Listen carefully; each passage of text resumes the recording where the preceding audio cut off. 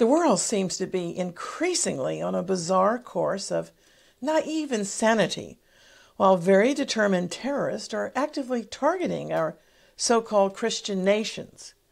Lately, I'm drawn once again to Daniel chapter 9, where the prophet said in verse 3, "I turn my face to the Lord God, seeking him by prayer and pleas for mercy."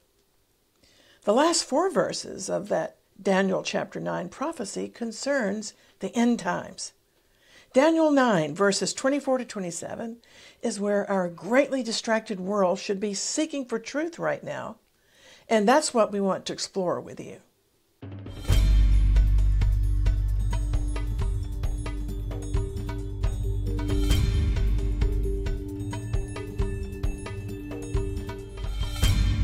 Hello, I'm Christine Darg. In Daniel chapter 9, this Old Testament prophet prayed a prayer that sounds so contemporary. He prayed, "O Lord, to us belongs confusion of face," a phrase that means shame and humiliation. "Because we've sinned," he said, "against you." And yet, as Daniel prayed and humbled himself in the most discouraging circumstances, God rewarded him with some of the most amazing prophetic revelations in this entire Bible. In a proverbial nutshell, God gave Daniel the history of the world and of Israel.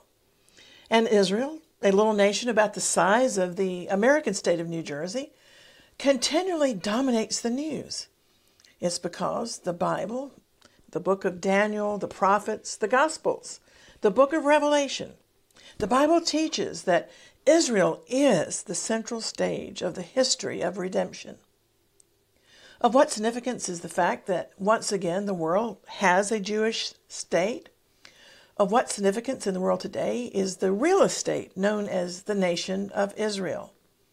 Unfortunately, some churchmen stubbornly hold to an erroneous position called replacement theology, that God has replaced Israel with the church. Many of these replacement theologians ignorantly maintain that the nation called Israel today is insignificant because they erroneously claim the God of Israel is finished with Israel.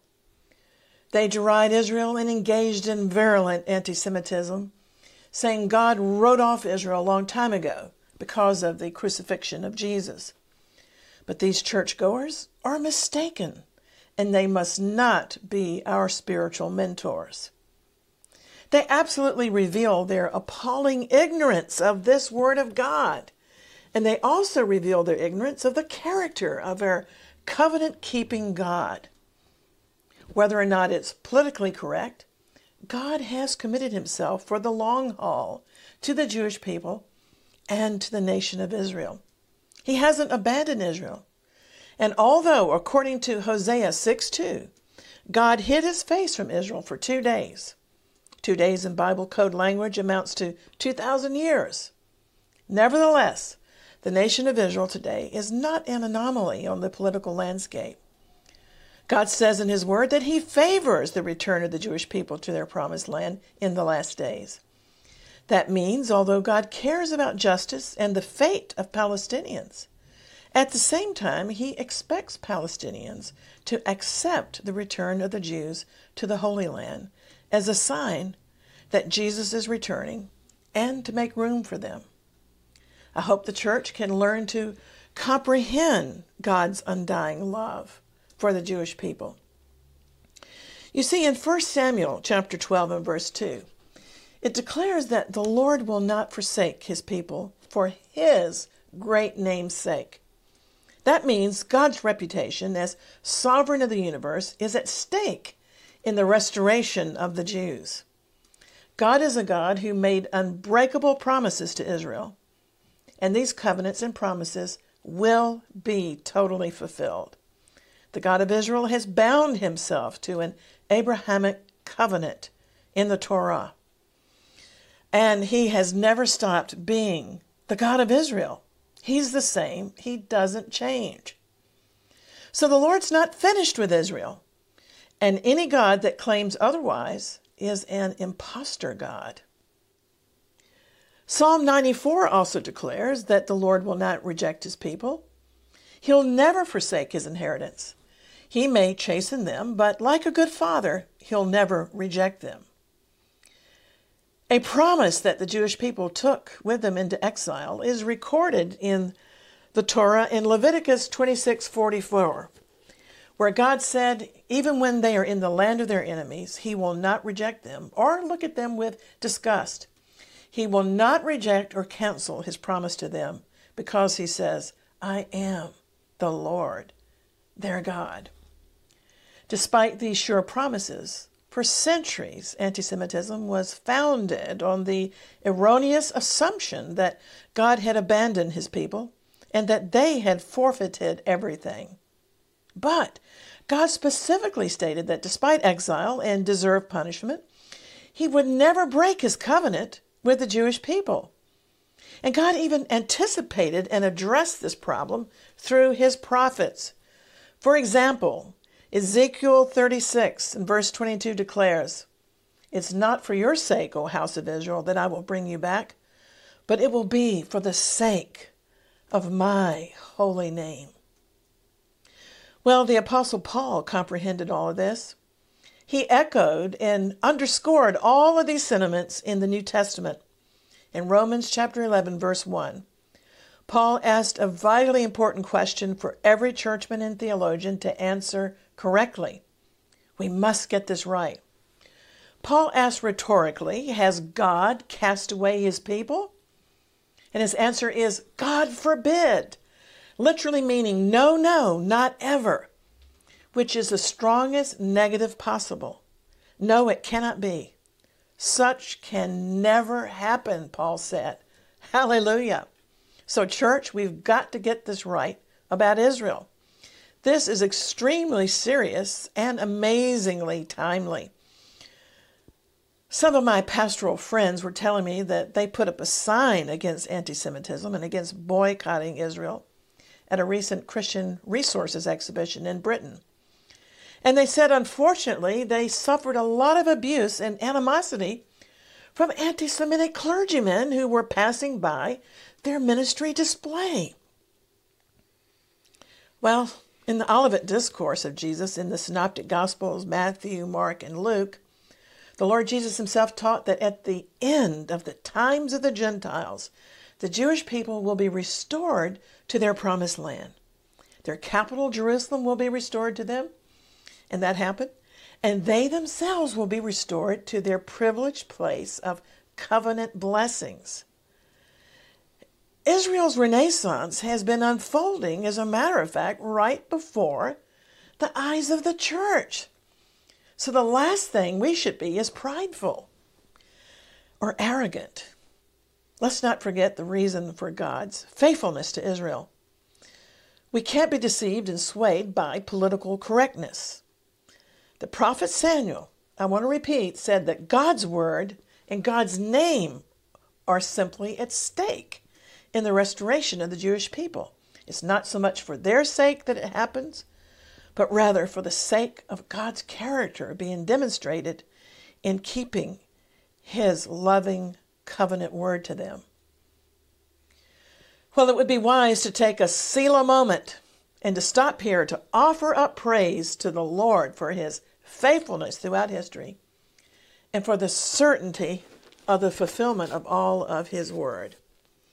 The miracle of human history is that the Jewish people have survived as a nation in such a hostile neighborhood after being dispersed from the Holy Land for nearly 2,000 years.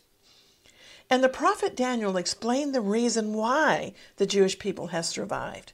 And we must understand and grasp this. At the time that Daniel received his end-time revelations in chapter 9, he'd been a captive in Babylon for nearly 70 years. But he'd observed that according to the scriptures in the scroll of Jeremiah the prophet, that Jewish captivity in Babylon would last exactly 70 years as prophesied. And so with the knowledge that the exile would soon be over, Daniel began fervently to pray, to repent, and to seek the Lord's face. He testified, I, Daniel, understood by the scriptures the number of the years concerning the Babylonian exile. And so Daniel is a great intercessory example for us. He solemnly set his face toward the Lord to seek his face. It was his habit to pray 3 times a day at his window in the direction of Jerusalem, the direction of God. Daniel confessed every form of sin before the Lord with genuine sorrow. He acknowledged the nation's personal and public sins, which are the same sins that we have today. Blatant wickedness, disregard of the divine voice, neglect of God's holy commandments, despising God's faithful messengers, contempt for God's authority, and so forth. Daniel interceded for the whole nation in a vicarious way as an intercessor. He identified with the sins of the nation, and he sought divine favor on behalf of the entire nation of Israel. The fervent, effectual prayer of a righteous man does have great power, and so Daniel received an answer, even by angelic envoy. Because in verse 21 of Daniel 9, God's own messenger, the angel Gabriel, arrived in Babylon to give Daniel a precise timeline concerning the future. And it's one of the most amazing specific prophecy passages in the entire Bible. You see, while he was fasting and praying, as recorded in the great prophetic chapter 9, Gabriel arrived with a message from the Almighty to say that a certain amount of time in history had been allocated by God to accomplish his eternal purposes through the Jewish nation. Now, previously in the book of Daniel, he had also received revelations concerning the times and seasons of the Gentile nations. But in chapter 9, Daniel was told by the angel Gabriel a specific chunk of time that would bring the Messiah and accomplish the end of sin. So let's look at that important passage in Daniel 9, verses 24 to 27. It says here in this monumental passage that 77s, or literally 70 weeks in Hebrew, have been decreed for Daniel's people Israel and for their holy city Jerusalem to accomplish 6 things. First was to finish the transgression. Secondly, to make an end of sin. Thirdly, to make atonement for iniquity. Fourth, to bring in everlasting righteousness. 5, to seal up the vision and prophecy. And number 6, to anoint the most holy place. Wow. God says it's going to take a total of 77s, literally 70 weeks, which in Bible code language is 70 times 7, or 490 Bible years, consisting, theologians and Bible chronologists say, of 360 days each. Now next, in verse 25, Daniel is told exactly when the Messiah will be manifested to Israel. The verse says, "Know and discern that from the issuing of a decree to restore and rebuild Jerusalem until Messiah the Prince," he's told there will be 7 weeks and 62 weeks. That adds up to 69 weeks altogether, or 483 Bible years. So here we learn that Israel had to wait for 483 Bible years for the Messiah to be manifested to the nation. And then the prophecy says Jerusalem would be built again with a plaza and with a moat, even in stressful times.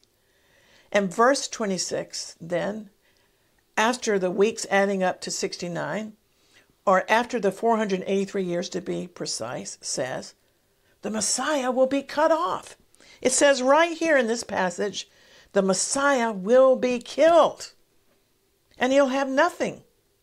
And the people of the prince who is to come will destroy the city, Jerusalem, and the sanctuary, the temple. Well, who were the people who destroyed Jerusalem? The Romans. Now that period of 69 weeks out of the 70 decreed upon Israel has been fulfilled. Messiah was killed, but there's still 1 week missing. or 7 years yet to be fulfilled. And verse 27 goes on to discuss the final 70th week decreed by God upon Israel, which will play out in the near future. It says, and he will make a firm covenant with the many for 1 week. Who is he? Bible scholars say the person who makes a covenant for a 7-year period will be known as the man of sin, or the infamous Antichrist. But verse 27 goes on to say that in the middle of the week, that's after 3.5 years, he will put a stop to sacrifices and offering, and it will be an abomination that brings desolation. So it's as if God has pressed a pause button between the 69 weeks, which have already been fulfilled, when Messiah was cut off, and the gap is between the last 70th week. This huge gap has been filled by the times of the Gentiles. The gospel is still being preached throughout the nations in this gap period that's been lasting nearly 2,000 years. Well, the book of Daniel is considered to be like the book of Revelation in the Old Testament, and God clearly revealed there would be a period of 70 weeks, or literally 77s, decreed for Israel, thus a period of 490 years in history, planned by the sovereign God to bring in Messiah, to deal with sin, and to establish eternal righteousness.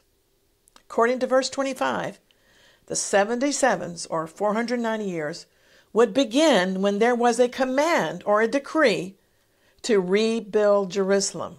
Verse 25 of Daniel 9 says that until Messiah the Prince, there would be 483 years, or 69 weeks.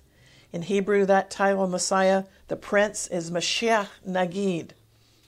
Bible chronologists have calculated that the 69 weeks were fulfilled on the exact day of the triumphal entry of Jesus, Mashiach Nagid, riding on a donkey into the holy city of Jerusalem. Verse 26 also specified that the Messiah shall be cut off, killed, but not for himself. The Hebrew verb for cut off means a violent death, but not for himself, because the Messiah would be bearing the sin of many sinners, as Isaiah the prophet also informs us. According to the prophecy of Daniel 9, there is 1 remaining week, meaning 7 biblical years of 360 days. The gap in time between the fulfilled 69 weeks and the final 7 years of prophetic history is essential to understand. You see, there's that gap in prophecy, and such gaps are common in Bible prophecy. Daniel 9 said Jerusalem shall be rebuilt and the Messiah will be cut off. Although the Jewish people of Jesus' day owned this specific prophecy in their holy scriptures, they just couldn't calculate it or fathom it. And because of their unbelief, God has graciously grafted in the believing Gentiles into the commonwealth of Israel. You see, the whole concept of the cross and Jesus making atonement for sins was a stumbling block to the Jewish people, because they were looking for the Messiah, the son of David, coming to rule on the throne of David. That will yet happen in the future. Throughout his ministry, Jesus constantly tried to teach and to correct the religious leaders, and he tried to teach his own Jewish disciples time and again about his mission, first to make atonement. Even the prophecy in Daniel 9 clearly predicted that he would die. So he tried to correct their thinking both before and after the resurrection. Jesus was constantly trying to explain the prophetic scriptures, and even he did that on the Emmaus Road, how God had ordained that it was necessary that the Messiah should first suffer and die for the sins of the people. And Israel's high priest had unwittingly prophesied this gospel truth in John 18:14, when he said that it was expedient that one man should die for the nation. And so the prophecy of Daniel 9:26 clearly foretold that the Messiah would die.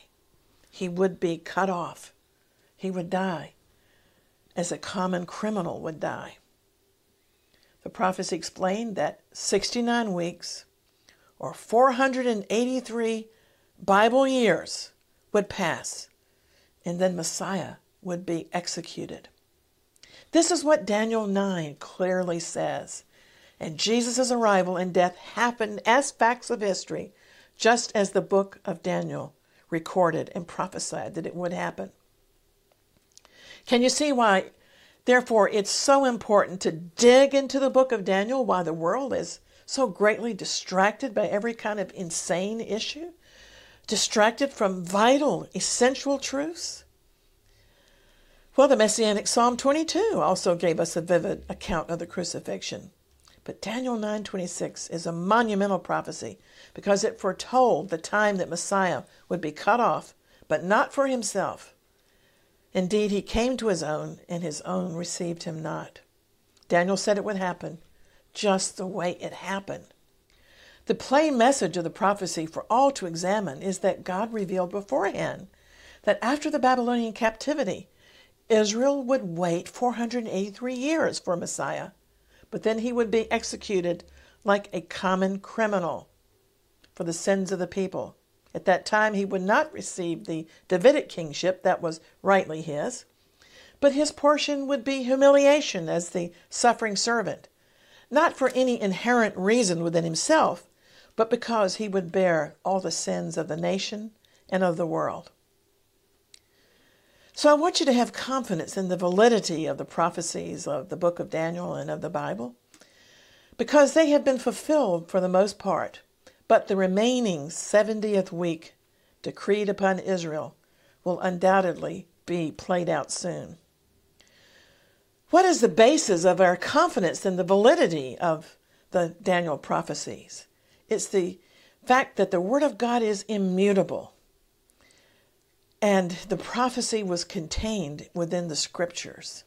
Every word of Daniel's prayer on behalf of his people and Jerusalem was answered. The following year, King Cyrus gave the edict for Jerusalem's restoration, and Messiah came and died right on schedule. So where are we now in our present circumstances? The gap is closing between the 69 weeks decreed upon Israel and the final 70th week determined upon Israel. We're living in an extended period of grace. We're living between the 69 weeks and the final 70th week allotted by God in human history for the finishing of sin to bring in eternal righteousness. Israel is already a nation again and is fighting for its survival amongst the nations. So will we take up our position as watchmen on the walls while the world is disintegrating and the church is falling into apostasy? The man of prayer, the woman of prayer, potentially exerts a greater influence over national affairs than kings, prime ministers, and presidents. Daniel proved that. This is because prayer moves the hand that moves the world. You may say, well, Christine, how then should we pray? First of all, prayer that brings answers is founded upon a knowledge of God's word and a knowledge of God's will. It'll be utterly fruitless to pray against Israel because God said in Genesis 12:3, he will bless those who bless Israel, and he will curse individuals who curse Israel. Yes, indeed, you may certainly pray against corruption in Israel's government. You may pray against the high rate of abortions in the Israeli army and so forth. Pray for righteous and just leaders, judges, and decision makers in the Israeli government. But you may not pray for God to overthrow the Israelis in favor of a Palestinian government. That would be sheer ignorance of God's word. The reason why Daniel prayed so powerfully and effectively was that he knew from Jeremiah's prophecies God's will. He knew God's purposes concerning Israel. And did you notice that Daniel didn't just sit back, put up his feet, wait, and watch God fulfill prophecy? Daniel knew what all men and women of prayer know, that instead of rendering prayer unnecessary, unfulfilled prophecy necessitates vital, urgent intercessory prayer.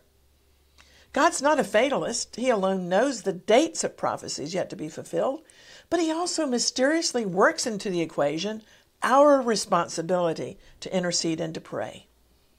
In God's economy, much depends on the level of earnest prayer and fasting of His people. God waits in order to be gracious to us. God waits for our prayers as the last link in the chain.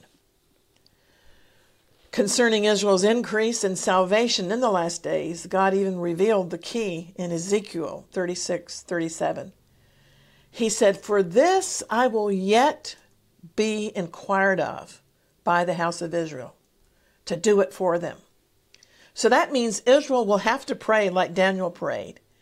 He put his whole soul into his fastings and prayer, but he rose to the occasion. He rose to the height, depths, and breadth of the great national emergency. He knew what we also know, that the set time to favor Zion had come. God found the most excellent vicarious intercessor in Daniel, and I'm confident in God's ability to find more Daniels in these last days, whose souls and prayers will arise to the occasion to accomplish exploits in prayer. God's end-time Daniels will fully understand that it's His time to favor Zion. It's time to establish eternal righteousness with the second coming of Messiah. So I have to give you a solemn warning. Because of the miraculous rebirth of the nation of Israel, we're living on borrowed time. Soon the church age and the times of the Gentiles will be finished. Bible theologians and Bible chronologists say that Daniel's final 70th week determined upon Israel will be the time of Jacob's trouble, prophesied in the Bible. Daniel's 70th week of 7 biblical years will soon start God's prophetic clock ticking once again. And Jesus will return to claim His glorious bride. Then He will restore the Davidic kingdom to Israel. God will continue to remain faithful to His covenant with the nation of Israel. In the meantime, we're urgently believing the Lord of the harvest to win at least 1 million souls through this ministry in the remaining times of the Gentiles prior to the second coming of Jesus. And that's why we so covet your prayers. There's another verse from the book of Daniel, Daniel 11:32, which promises that those of us who know God will be strong and will carry out exploits. God is seeking sold-out intercessors and watchmen on these walls. If that's you, we'd like to stay in touch with you via the social media. And we also invite you to visit our website at exploits.tv, where you can click online to receive a free copy of our color magazine, Exploits. So until next time, always contending for the faith and praying earnestly for the peace of Jerusalem, I'm Christine Darg. Shalom.